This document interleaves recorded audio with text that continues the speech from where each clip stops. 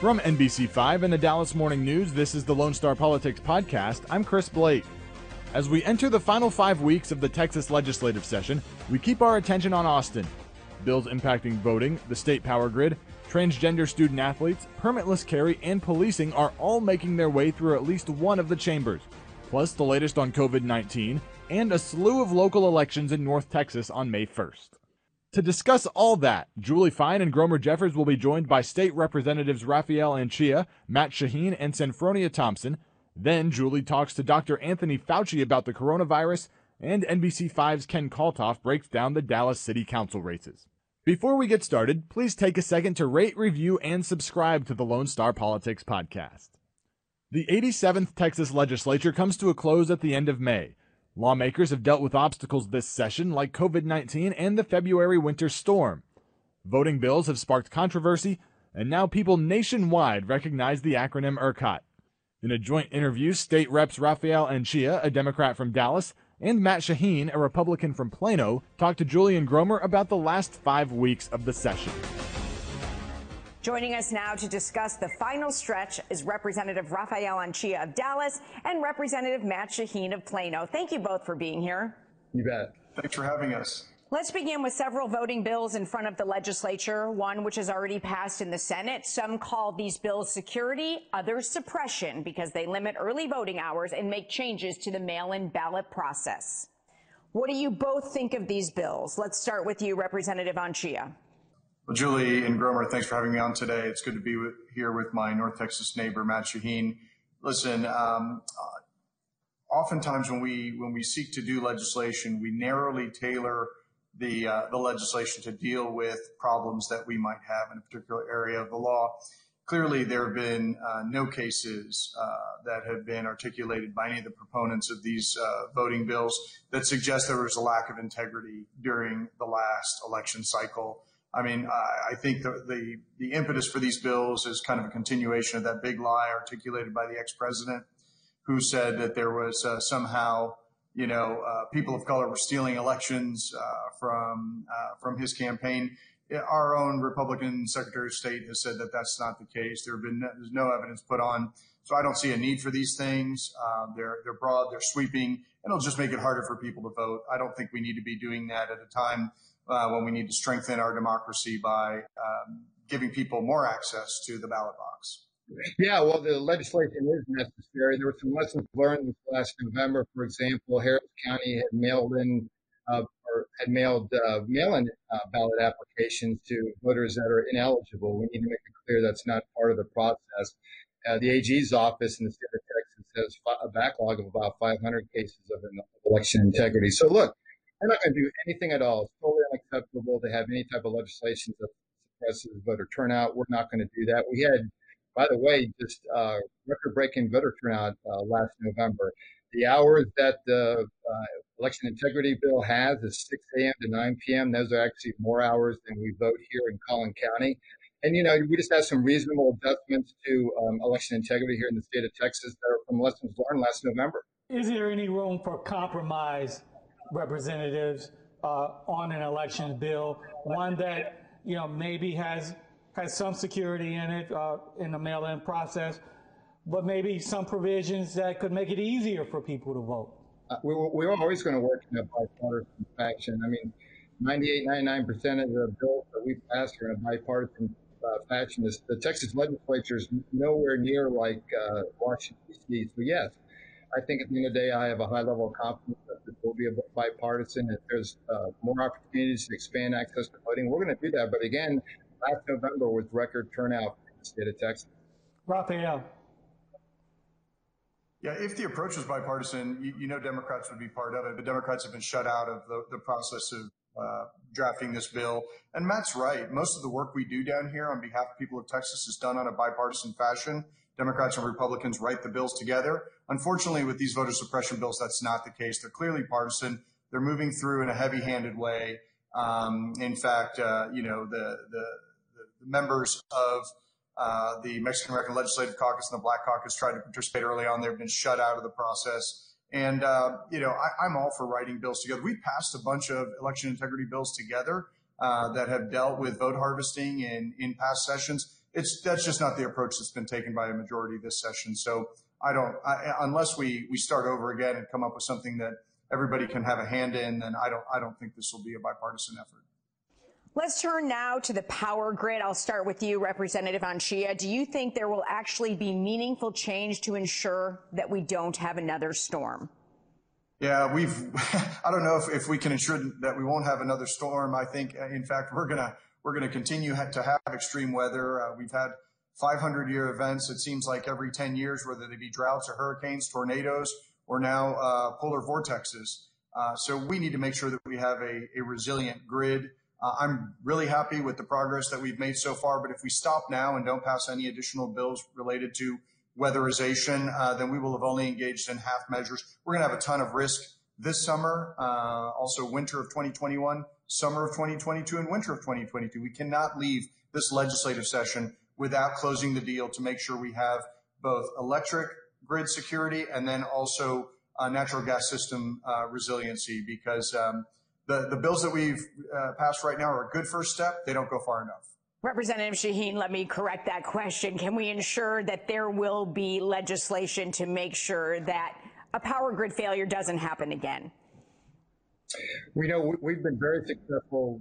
Representative Anchia and I spent 46 hours together in February looking at hearing testimony on what went wrong and what corrective actions can be taken. The House has already passed significant pieces of legislation where we identify what the critical infrastructure is in our state to make sure that, for example, gas was shut down and was not transported to some of our power plants, which forced the power plants to go down. So we have legislation to make sure that doesn't happen. We've got disaster recovery standards that will be put in place and monitored by the PUC to make sure that there's disaster recovery operations that can be taken into consideration next time there is an extreme weather event. We're forming the Texas Energy Disaster Reliability Council so that any kind of emergency that happens throughout the state of Texas, we're going to be a lot more coordinated in our response. So there's quite a bit that we've already done, but Mr. Anchia is right. There's some other pieces of legislation that are still making their way through the process. And I think just stay tuned. We've got a little bit over a month to go. We'll get some more legislation passed as well to make sure that doesn't happen again. Representative Shaheen, let's stay with you. Quickly, this one question. The House passed a budget Thursday. Give me one thing that you think went right, one thing that you wish you had gotten into the budget. And the same for you next, after that. Go ahead. Yeah, we passed last night, last night we passed a $246 billion budget. We've got a lot right, Romer. I know you want one, but I mean, we're funding all of our priorities. Probably the most exciting thing is where other states were cutting education funding because they're just in a lot harder shape in the state of Texas. We've increased education funding. We're just a big job growth state, and we're doing really well economically compared to a lot of other states. So we're really well positioned compared to a lot of other states. Yeah, I think the outcome was good. It was a unanimous vote. I was really happy the Democrats were able to defeat a bunch of Republican amendments that were very anti-business, seeking to sort of punish business for speaking out against voter suppression bills or any policy that they didn't like, candidly. They were violative of the First Amendment, in my view, and I'm glad those ended up not getting on. I was really happy that for North Texas, we got some significant planning funds in place for a North Texas psychiatric hospital. It's been long overdue for us, and this is going to be hundreds of millions of dollars that is going to flow through to North Texas so that we can finally, for a metro area of our size, have a psychiatric hospital that'll deal with some of the mental health issues that we are experiencing in community. Representatives, we thank both of you for joining us. That segment went really quickly, so thank you very much. A special session is likely to address redistricting due to delayed results of the 2020 census. Another issue on the table is policing. Long before the Derek Chauvin verdict last week, Texas lawmakers filed police reform bills. Last week on the podcast, Julian Gromer talked about policing with State Representative Carl Sherman and Detective Frederick Frazier. Sherman is a Democrat from DeSoto and the author of Bo's Law, named for the Dallas man killed in his own apartment by an off-duty police officer. Frazier is the chairman of the Dallas Police Association Political Action Committee. You can hear that conversation in last week's episode. This week we hear from State Representative Senfronia Thompson, a Democrat from Houston. She filed the George Floyd Act, which addresses chokeholds, use of force, and qualified immunity. Here's the representative with Julian Gromer. Thank you so much for joining us. Thank you for inviting me. Representative, you authored this act. Tell us what it does, and do you think you can get the support for it? Well, let me just tell you what, I don't believe in ever giving up until, the last moment when the fat lady sings, and that hasn't happened yet. So we're still trying to get it done. We have not only the George Floyd Act, but we have separated out into standalone bills, and members of the Black Caucus, both House and Senate, have been trying to push forward on these pieces of legislation, not just this time, but for many, many sessions, long before George Floyd was impacted by that awful moment in which he lost his life. We think that all citizens would benefit from it, not just African Americans and brown citizens, but all citizens of the state. We want to make sure that the police conduct reflects the community in which it represents, which we know right now it does. But we see a great need in which there's a great change. We see a need and change in chokeholds, in the duty to intervene and to render aid. We see a great need in the use of force, and making sure the disciplinary matrix are kept and updated, and that those disciplinary conducts does not become just momentary fixtures, but permanent fixtures. Just like when persons commit crimes within our state, they usually have those crimes on their records until they expire. And we think that police officers should have a record that follows them. So if they move from one municipality to another, those municipalities should know what they are buying into. And if they want to hire a police officer with a bad disciplinary record, then they know the liability in which they are assuming. So we think it's absolutely necessary for officers to have a duty to intervene, to de-escalate the situations. And more importantly, what are we to do? What do we expect? We expect law and order to be kept, but not person's life to be lost as a result of that. While we want the law officers to be able to go home at the end of their time in which they are serving from day to day, we want to make sure that the citizens are able to go home also. Representative Thompson, with the time we have left, I know the removal of qualified immunity has been a sticking point in the past. Is there a compromise on that, or is that something that you will insist on? Well, we're unable to be able to compromise on that at all. Okay. I think we need qualified immunity eliminated, but it's been very difficult to get enough support on my side as well as the other side, and police officers said that's something that they need. But qualified immunity is not a law. It's something that the Supreme Court fashioned back in the 1800s when slaves were free, to prevent the Ku Klux Klan from taking advantage of them.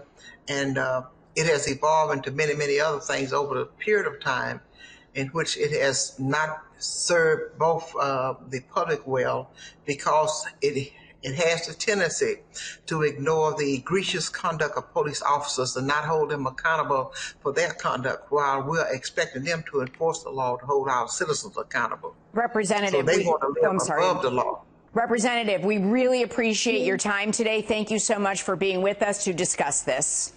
Thank you for inviting me. Last week, the Biden administration reached a milestone. It administered its 200 millionth dose of the COVID-19 vaccine in the president's first 100 days in office. Julie spoke to Biden's chief medical advisor and the director of the National Institute of Allergy and Infectious Diseases, Dr. Anthony Fauci. You remember when it came into office, he was talking about the challenges of getting 100 million in a first 100 days, or 1 million per day. His 100 days are not even up yet, and we've reached double that, which really tells you that the vaccine rollout program has really been very successful. We're averaging over 3 million vaccinations per day, which is really quite good. We're shipping out about 28 million to 30 million per week. to the places that will be receiving them. And if you look at the track record now, 1/2 of the U.S. adult population is vaccinated, and 1/3 of the adults are fully vaccinated. 1/2 of the adults population is really had at least one shot. That's pretty good. So if you get 1/2 of everybody who's an adult in America to get one shot, that's good. And to have 1/3 of the adults fully vaccinated, that's also really very good. After the Johnson & Johnson pause, there are people that were already concerned about taking the vaccine, and then that happened. What do you say to them? What I say is to look at it from a different perspective. First of all, that adverse event that occurred in the 6 women with the J&J is exceedingly rare. It occurred in 6 women out of 7 million. That is less than 1 per million. They paused. When you look at how rare that is less likely than getting hit by lightning.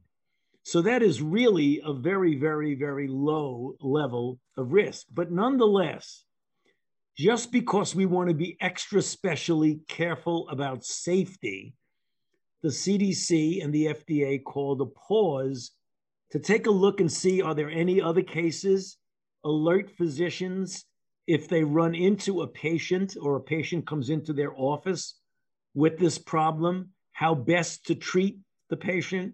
So the bottom line of what I'm saying, Julie, is that I believe that this reflects how seriously we take safety.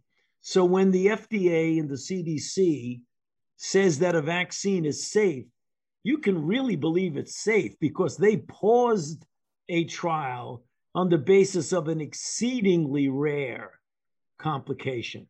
So if they're going to do that for an exceedingly rare one, you can be sure they're looking really carefully at safety. So for the people that are still saying, you know what, I'm not getting it, what do you say to them?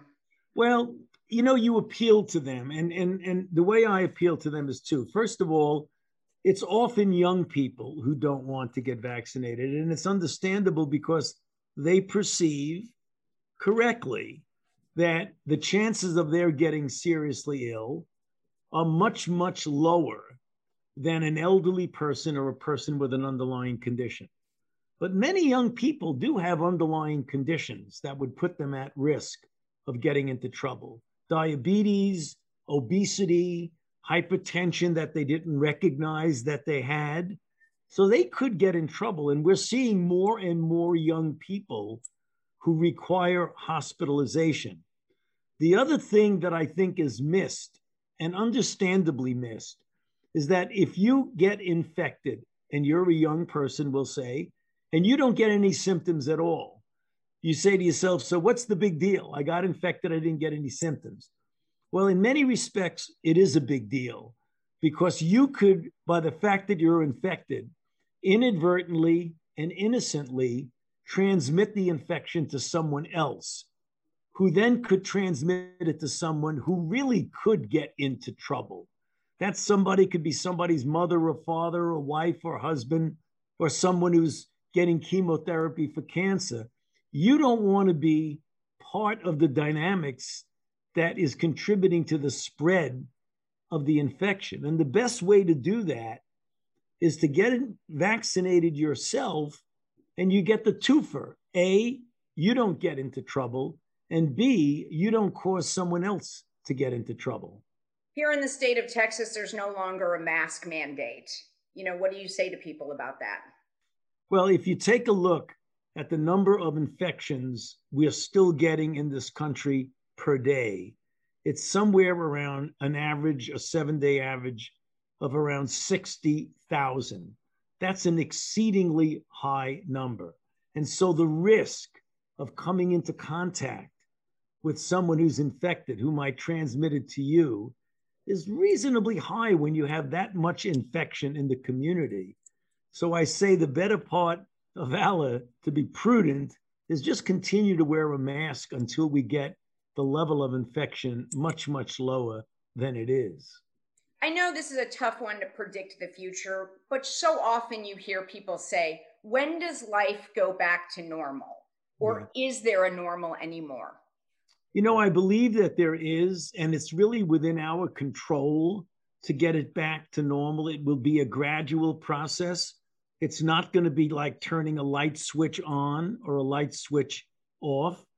But the one thing we do know for sure is that the more people get vaccinated, if we can get the overwhelming majority of the population vaccinated, at least 70 or 85%, plus the people who've been infected, who are now well, but protected because they're immune, if we could get that total way up there, I don't know exactly what that number, people ask me, well, give me an exact number. The reason we don't know that number is that we've never really been in a situation with this virus before. We can give you precise information about things like measles and tell you exactly what the herd immunity number is for measles, but we don't yet have enough information. But we do know, and this we're solid with, that the more and more people you get vaccinated, the 3 million people each day who get vaccinated, the closer and closer you get to what we're talking about returning to normal. What about booster shots? We're now starting to hear about booster shots. You know, so many people spend so much time on the computer trying to get their first shots. Do you think there will be booster shots needed? You know, when you get your like take Pfizer, which made that announcement. So Pfizer, you get a prime, and then 21 days later, you get a boost. And within a couple of weeks of that, you're really very well protected. The question is, how long does that protection last? And we don't know the answer to that, but we're following people on a regular basis to see if that level starts to go down. And if it starts to go down, you're going to start seeing more breakthrough infections. And at that point, you're going to want to boost people to get their level of protection back up to where it should be. Now, it may be you need to get boosted every year. I don't know that for sure, but that's certainly something we need to entertain, that possibility. And if we do, there's nothing a big deal about that because, you know, we generally do that every year with influenza. I'm not saying we'll have to do it every year, but if we need a boost, let's get a boost. It's worth it. And before I let you go, the president announcing that essentially there will be tax credits for small businesses that provide time off for their employees to get the vaccine. How much do you think that will help get people to do so? You know, our strategy is, and our feeling, Julie, is we're going to try and do everything we possibly can because we feel it's so important for people to protect themselves, to protect their family, and to protect their community. So if that's going to be a tax credit, fine. If that means getting the community core to get people who are trusted messengers out there speaking to people, that's okay too. Whatever it takes, we really need to get people vaccinated. Dr. Fauci, we appreciate your time. Thank you, Julie. I appreciate you having me. We now turn our attention to the May 1st election, specifically Dallas City Council races. All 14 spots are on the ballot, and 3 council members have reached term limits: Adam Medrano, Jennifer Staubach Gates, and Lee Kleinman. Dallas Mayor Eric Johnson has also taken the step of endorsing some challengers over incumbents in other council races. NBC5's Ken Kalthoff joins Julian Gromer to talk about those races.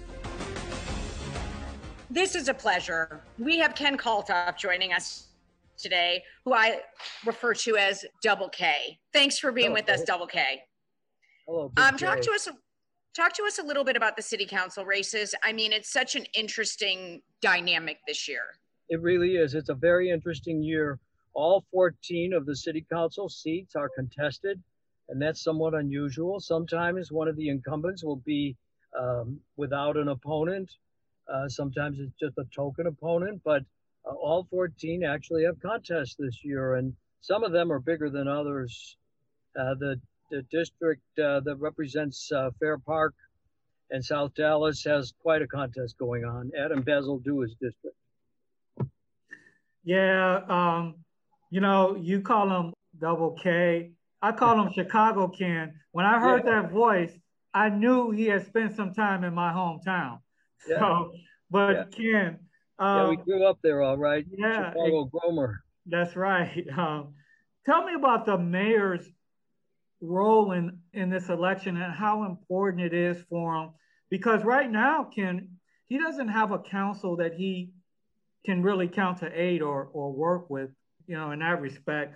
And I know he's endorsed in some races. So tell us about his role in all of this. Well, some of the council members would say that the mayor hasn't made it very easy for him to work with them, for them to work with him, that he's been somewhat combative about some things. But indeed, yes, on some big votes, they didn't go his way. The biggest of them was about the budget last year when the mayor wanted to reduce the salaries of many city employees, especially high-ranking city employees like the city manager. The council members refused to do that during the pandemic. They said that we need these employees, that they aren't paid all that well, with the exception of the city manager, who's paid pretty well. But a lot of the other engineers and people that are top city employees don't get paid that much compared to the private sector. And they thought they would just drive them away if they started slashing their salaries. So they refused to go along with that. But that's what the mayor wanted to do instead of trimming police overtime that the majority of city council voted to do. And a lot of folks said, oh, that's defunding police. Well, police did end up getting even more money in the budget than they had before. So they weren't exactly defunded, but some portion of overtime was reduced. And that has been the biggest issue in this election this year. That's what the mayor has been going after several of the incumbents over. He's been actively campaigning. I think it's safe to say if you tweet about these people, if you tweet about their opponents and not about them, tweet against them, I would say that's campaigning for the opposition. And the mayor has done that with at least 3 of the races. And I think that's fairly unusual in Dallas City Hall politics. So Ken, it's next Saturday night and people are watching the races. What's the one that you're going to focus the most on that you really think is the nail biter? Well, I think Adam Bezel-Dua's district is quite interesting because he has so many opponents, quite a few of them, more than an incumbent might typically garner. And some of it is being lobbed against him, some of the opposition, because of his vote in favor of cutting that overtime. Some folks are accusing him of defunding police. Other folks have said that he's been doing his job as best he could to serve that district. He is Hispanic in a district that typically elects an African American. It's South Dallas and Fair Park. So that's a tough seat perhaps for him to hold on to with so many opponents. I think most everybody expects that he'll have a runoff. There could be several runoffs with some of these large fields of candidates and other races too. But I think that one might be the most interesting. And that is one of the races where Mayor Johnson has endorsed an opponent. Ken, typically in most of these council districts, turnout is very low. Is there any reason to expect this time around that it'll be higher, or are we looking at your typical dismal city council turnout? I think it's typical low turnout city council election, especially since there is not a mayor's race this year in Dallas. The mayor gets to keep his seat for 4 years. The council members only get 2 at a time, so they have to run every 2 years. It's like they're running for election all the time, whereas the mayor can sit back this time knowing that he's not on the ballot. And so I think there probably won't be very big turnout, but maybe in some of these districts where there's a lot of excitement, maybe in that one, perhaps there will be a few more people. But yes, it's a very small percentage of the public that ends up electing these city council members year after year. And some folks find that to be pretty disappointing. Ken, we so appreciate your time. Thanks for joining us. We know we're getting you in the middle of the workday, and thanks for letting me borrow your desk for the lighting. All good. Thank you so much. Another high-profile race on the ballot next week is for Fort Worth mayor. NBC5's Scott Gordon broke down that race on last week's show. Early voting runs through Tuesday, and Election Day is May 1st. A runoff election is a near certainty for at least some of the races, with so many candidates in the running. That would take place in early June. Thanks to state representatives Rafael Anchia, Matt Shaheen, and Senfronia Thompson, Dr. Anthony Fauci, and Ken Kalthoff for joining us this week.